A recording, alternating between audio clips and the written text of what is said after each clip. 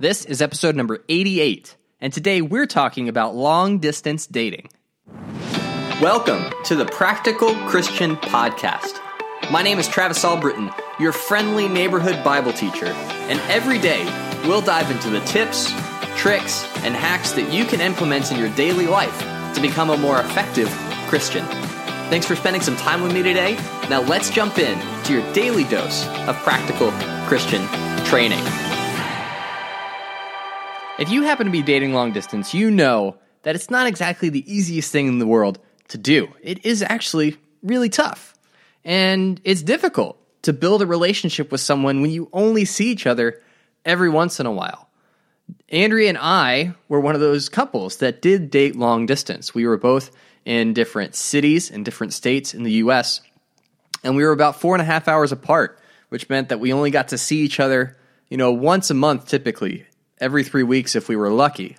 And I know some couples that were even farther apart that dated long distance. And it's not easy, but it can turn out the way that you hope it does. Not necessarily in marriage, but having a genuinely fantastic relationship with someone else, all right? And so what I want to do in this episode is share some lessons that Andrea and I learned in our long-distance relationship, and maybe they can help you with yours.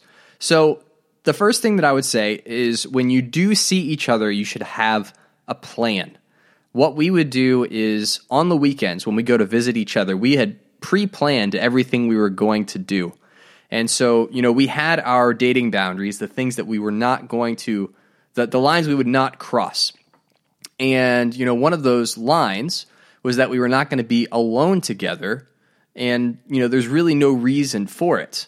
And so what we would do is we would plan out all these activities with other people. So if I was going to visit her in Tennessee, then we would plan stuff with her friends. And when she was coming to visit me down in Auburn, we would plan things with my friends in my ministry. And so what that did was it helped us maintain our boundaries. Because when you haven't seen someone for a long time and there's someone you care deeply about, you get all of the feelings, right? You feel all the feels all at once. And it's really overwhelming because you have all this pent-up anticipation of finally being able to spend time with this person that you really care about.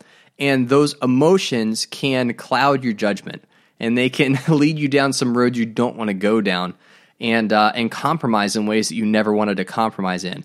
So what I would encourage you to do is when you do see each other, that you would have a plan, that you're going to implement the plan, and that you hold each other accountable to the plan. And it doesn't mean that you can't, spend time with each other. When we did see each other, we tried to take advantage of that and spend as much time as possible. But we were also trying to be wise and get lots of advice and discernment from other people to help us make sure that we didn't have any blind spots or create opportunities to put ourselves at risk of either failing in our purity or something like that.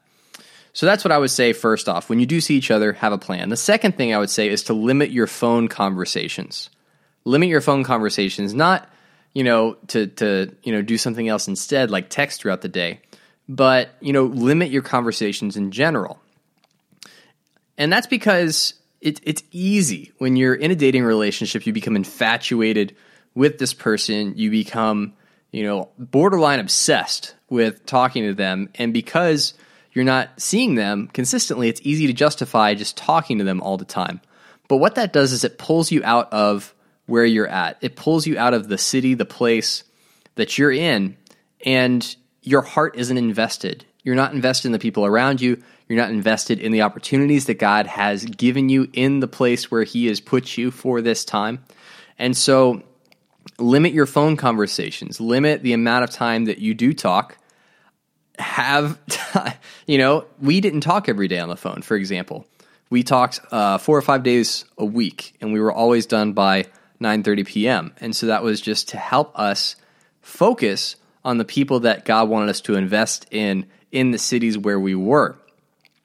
And then when we did talk, now FaceTime is a lot more commonplace, and video messaging is a lot more commonplace than when we dated. And so, definitely utilize that. If you both have iPhones, do some FaceTime. It's a lot, you feel a lot closer when you get to see someone's face versus when you just hear their voice, all right? But I would encourage you to be mindful of how often you talk on the phone with this person.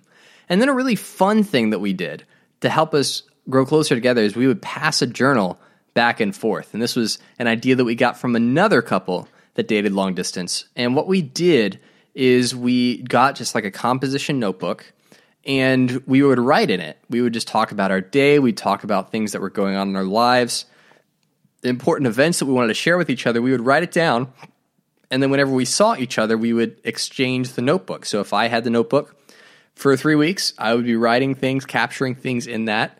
And then when we saw each other, I would give it to Andrea, and it'd be Andrea's turn.